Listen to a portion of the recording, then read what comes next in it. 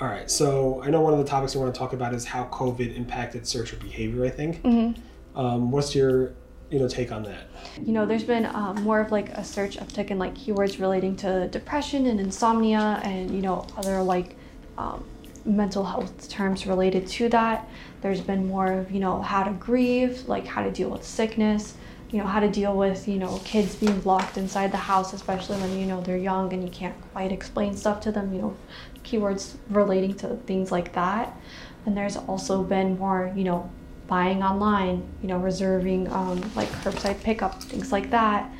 So more just business being done online, more booking online, more, a lot of our dealerships did like, they'll drop your car off to you at your office or like within 100 miles. So there's been a lot more of that. And for a lot of smaller businesses, they've really suffered, especially if they don't know how to manage their own sites, whether that be, a WordPress site, or they just didn't have a site, or they just, they're older, they don't know how to get on Facebook or Instagram or anything like that. So we've seen like a massive increase in corporations' profits, Walmart, Target, of course, Amazon, all these major retailers, because small businesses just didn't have the capacity to compete. Then also they were building their SEO and digital teams while COVID was happening. Right. It's interesting. As you were driving here, Amazon just released their, I think one of their earnings statements. So I guess their third quarter statement. Mm-hmm. They did not do well. Their earnings and revenues were very disappointing.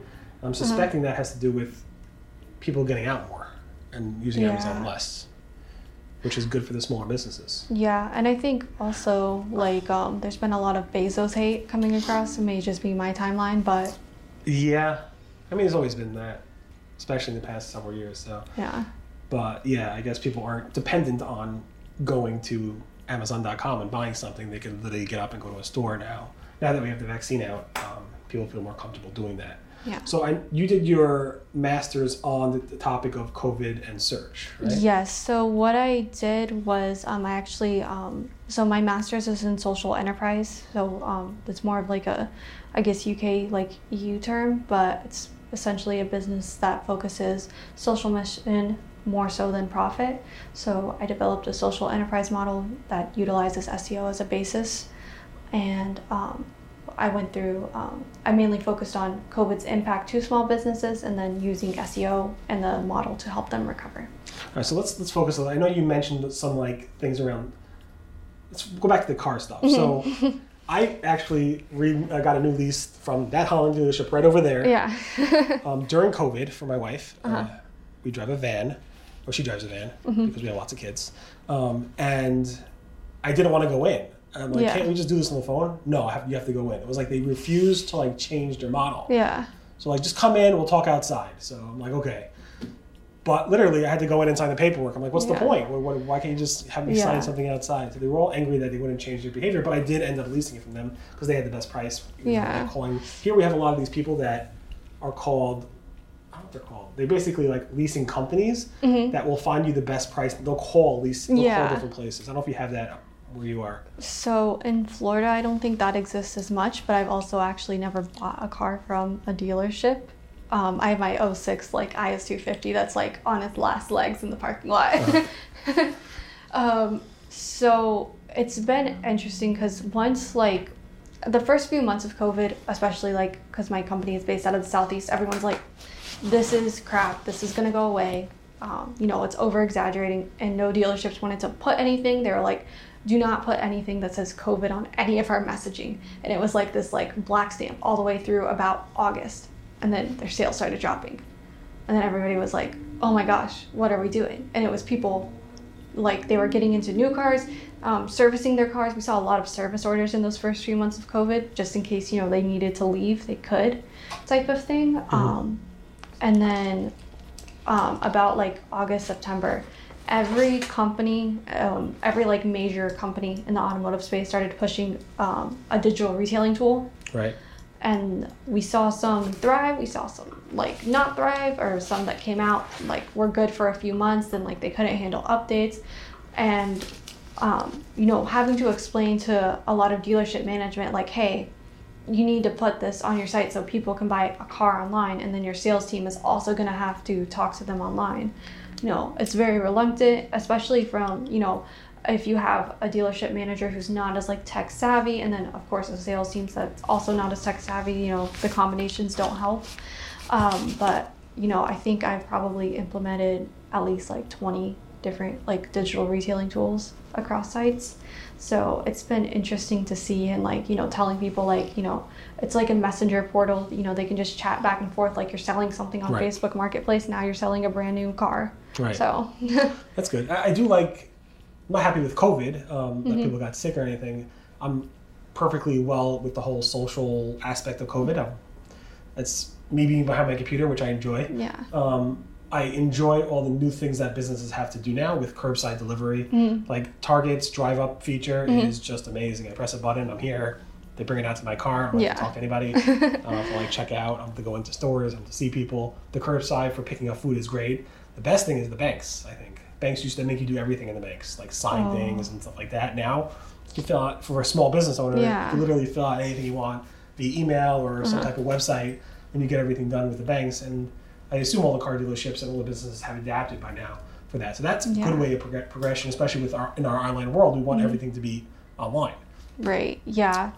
And, with that, it's been interesting too, having to teach people to like message back and forth. You think it would be something so common because, I'm teaching them how to like message back and forth in like the sales portal. And then they're like, I don't get that. And then they'll pick up their cell phone and send a text message. Right. Even Google, when they first launched Google My Business Messaging, it went through a cell phone number. Like it would tie to your phone number. Now they switched it back into the app, which I think saves them a lot of money probably. Yeah. So I like how businesses have adapted to that. The businesses that did not adapt were impacted, obviously, during COVID, and hopefully they adapted for the better now.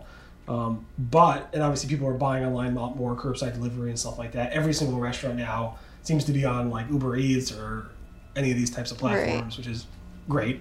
But in terms of, you mentioned like depression and sickness and insomnia, how does that play into what small businesses should we be thinking about? Or it's just some... It was hard like explaining this, especially like our agency is mostly like focused on ads, so it's hard explaining, hey, you can't just like continue with like typical, 4th of July messaging or, whatever messaging, like, people are dying and people are sick. And I think the companies that did like, I don't want to say pander, but kind of pander to like, hey, people are feeling things right now, did a lot better than those who didn't. Especially like our brands that had national like commercials running in the auto space, and like we have some other clients too, and those clients who put out like sensitive messaging like, hey, we're here for you, like if you need to do X, Y, and Z, we got it, type of thing. Right. So it was definitely weird having to explain that to especially in the auto space where it's like, sale now, come and get it before it's gone off the lot. Right, yeah, for sure. And then even when you watch commercials, like seeing people together inside without masks back then was super weird. Seeing people in dealerships, like looking at cars indoors and like the arm around the salesperson and stuff. This is great. That was weird. And I guess people had to adapt, or advertisers had to adapt to also messaging. Also the reviews for local businesses also, like people who are anti-masking or people who are, certain types of regulations. People will come into a store, the store manager or somebody in the store would be like, put on a mask. They would leave a negative review for the person because why should these person wear a mask? So a lot of that stuff is going on now, not during necessarily, March, April, May of COVID, but probably a lot more now. It was for at least the South where I was. It was definitely going on then, and I, like when you are a franchise, you have to follow by corporate's rules or like you're cut. So that was. Like, luckily I didn't have to be as involved in that conversation, but it's very like touchy-feely for a lot of those, especially the farther down south you go, at least in the U.S. seems to get that way. It's funny. Not funny. It's kind of sad because I heard on the radio this morning that some airline attendant got harassed or beaten up on the plane because the person wouldn't put on a mask. And it's not that person's decision. The flight attendant saying, these are the plane's rules, these are my company's rules, you have to follow them or not fly. Yeah. But the employees are getting the brunt of it. Yeah. I mean, my husband was working like retail during COVID, and he went from working in Queens to upstate New York, Like, you know, if he told somebody, you know, we got to wear a mask, you know, 1 out of 10 times for like that period where like a mask was required, even if you were like vaccinated, like you would have thought you took away like their baby's candy. Yeah, the whole COVID thing about freedom. Yeah. I think most people are, even if they're vaxxers or anti-vaxxers or maskers or anti-maskers, I think they're honestly doing it because they feel it's the safest thing for them and their family. Yeah. There are some people who are it's freedom, and you're invading my freedom. I have the right of choice to do what I want with my body. Right. So and that's what small businesses have to like think about, and how do you handle customers on either side of the spectrum? Yeah. It's hard. I don't know what they do, but this is why this is your area of expertise, right? Yeah. So if you need help with that, just yeah, totally. Yeah. do you have a playbook on it? Yeah, just let me engage in all political debates. Here for it. Yeah. Cool. All right. So let's move on. So how do businesses, handle this? Like, I know you wanted to bring up some like tools and ways of recovering from this. What are some strategies you have? Yeah, so I recently talked about this on Azim's podcast as well. He's great. Check him out, Azim. Can you just search for Azim podcast? Does he come up? It's I am Azim Digital. I think it's Azim Digital Asks podcast is like the technical name, but he's I am Digital Azim on like social media and Twitter. Okay, so search that. Subscribe to his podcast. It's on Spotify, Google Podcasts, Apple Podcasts, all the major podcast platforms. And we actually just joined Spotify as well, so you can subscribe to this on Spotify. Yeah. So, a lot of businesses that I found in like my case study, especially, like they didn't know what Google Search Console was. They didn't know like Google My Business had messaging. They didn't have Google Analytics set up, or if they did, they didn't have it configured properly, or they thought that it was a waste of time.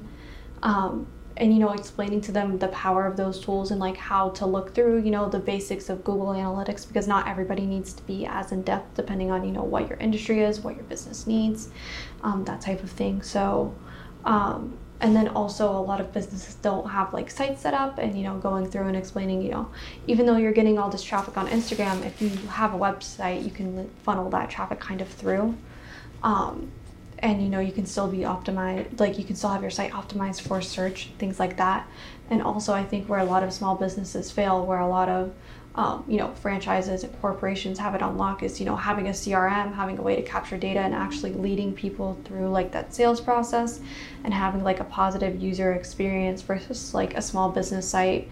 It'll look like my like Wix blog from like 2008 where, I was just like putting colors in like just random like things like places. Right. Yeah. So that's cool. Yeah, I remember when Google started to release features in like not April but like May and June around things, even like to make it easier for small businesses to do things like curbside pickup or what their regulations are around masking, or are people allowed in the store or not, and stuff like that. So I know, and they even have this stuff now. There are different attributes in Google My Business to handle that. I know they came out with different things for healthcare agencies and stuff like that. So Google was trying to move fast around giving small businesses and even large businesses tools to kind of like get them to capitalize on, not even capitalize, just to stay afloat during this time, because a lot of these small restaurants just couldn't handle it. So yeah, it's nice to be that Google gives us these tools to do it. At the same time, a lot of businesses fail. A lot of businesses went out of business. And Yelp came up with a lot of studies and stuff around how many businesses closed, small restaurants and stuff. So actually it was like the most amount of businesses closed since like the Great Depression. Yeah. So. But hopefully some of these places are coming back online. It's sad, but I don't know what we can learn from this going forward. But I mean, what do you think the biggest takeaway is in terms of COVID and small business going forward, just being on the spot again? Yeah, so I mean, I think just social, like having social media, like utilizing what you can, and I talked about this on like Azim's podcast. For a car dealership, there's like me, the dealership, and then like 3 other vendors, handling social media, handling the website, handling this, handling that. For a small business, they're lucky if they get an SEO or some type of digital specialist there aside from them, and then maybe sometimes there's like several employees, sometimes it's literally just 1 or 2 people. Right. So just doing what you can, trying stuff out. It's okay to have a website that has like bright and fun colors on it that may not like look the best right now. You learn as you go. when I started out in SEO, I didn't know what it was. So Right. you definitely just, try different stuff out. Consistency is key. You don't have to make 3 Instagram posts a day. You don't have to make 3 blog posts a week or anything like stupid crazy.